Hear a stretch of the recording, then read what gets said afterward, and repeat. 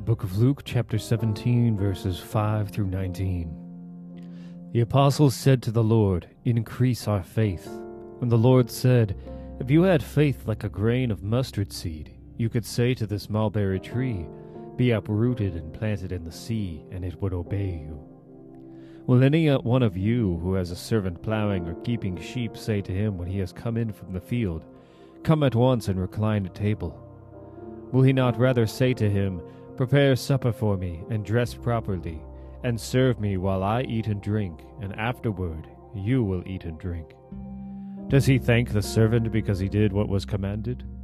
So you also, when you have done all that you were commanded, say, 'We are unworthy servants. We have only done what was our duty.'" On the way to Jerusalem he was passing along between Samaria and Galilee. And as he entered a village, he was met by 10 lepers, who stood at a distance and lifted up their voices, saying, "Jesus, Master, have mercy on us." When he saw them, he said to them, "Go and show yourselves to the priests." And as they went, they were cleansed. Then one of them, when he saw that he was healed, turned back, praising God with a loud voice, and he fell on his face at Jesus' feet, giving him thanks. Now he was a Samaritan. Then Jesus answered, "Were not 10 cleansed? Where are the 9? Was no one found to return and give praise to God except this foreigner?" And he said to him, "Rise and go your way. Your faith has made you well." 2 thoughts to leave you with today. The first on being a servant. We are called to live in obedience to God's word and follow God's call on our lives. We have many Christian duties, but we are not to expect special treatment or rewards for doing them. It's our nature to want to be noticed for all that we do. I don't think we always consciously seek to be rewarded or desire respect and clout, but I think when we serve faithfully for lengthy periods of time, we do expect some encouragement, and maybe a little recognition. But is the master even required to say thank you? No. I think getting some words of encouragement now and then helps to affirm that our efforts are well spent and hopefully within God's will.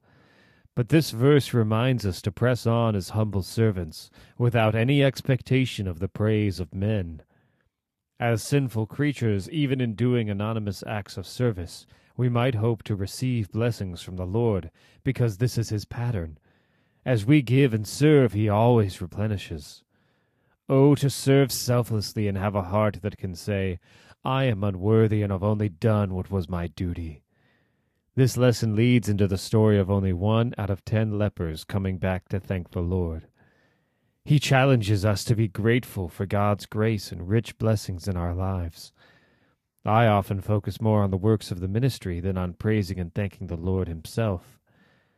I guess I can sum it all up by saying, serve the Lord with gladness and thanksgiving. Next, an excerpt from my father's journal. We are unworthy servants. We have only done what was our duty. This is the verse I want on my headstone.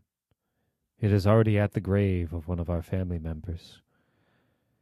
Well, from my funeral sermon to what I want on my headstone, when my life here is done, this is all I want said about me. I don't want great accolades or praise for being the best anything, husband, father, pastor, friend. I just want the final report to be this: I have only done what was my duty. Truth be told, I haven't even done that very well. But we serve a gracious and merciful Master, and my Savior and Lord has paid for and covered all the ways I was an unworthy servant. He has covered my many sins, my many grumblings and complaints, my laziness, my innumerable failures, and on it goes. If anyone deserves hell, it is me. As we saw in Luke 12:48, everyone to whom much was given, of him much will be required. And from him who they entrusted much, they will demand the more. I have been given so much, grace, mercy, patience, kindness, such that I can truly say with David, "Who am I, O Lord God, and what is my house, that you have brought me thus far?" and yet this was a small thing in your eyes, O Lord God. I pray that you will live likewise. Live as an unworthy servant who has merely done your duty. See God's abundant grace and know that you don't deserve it, but savor it, revel in it, soak in it, proclaim it, and thank Him daily for it.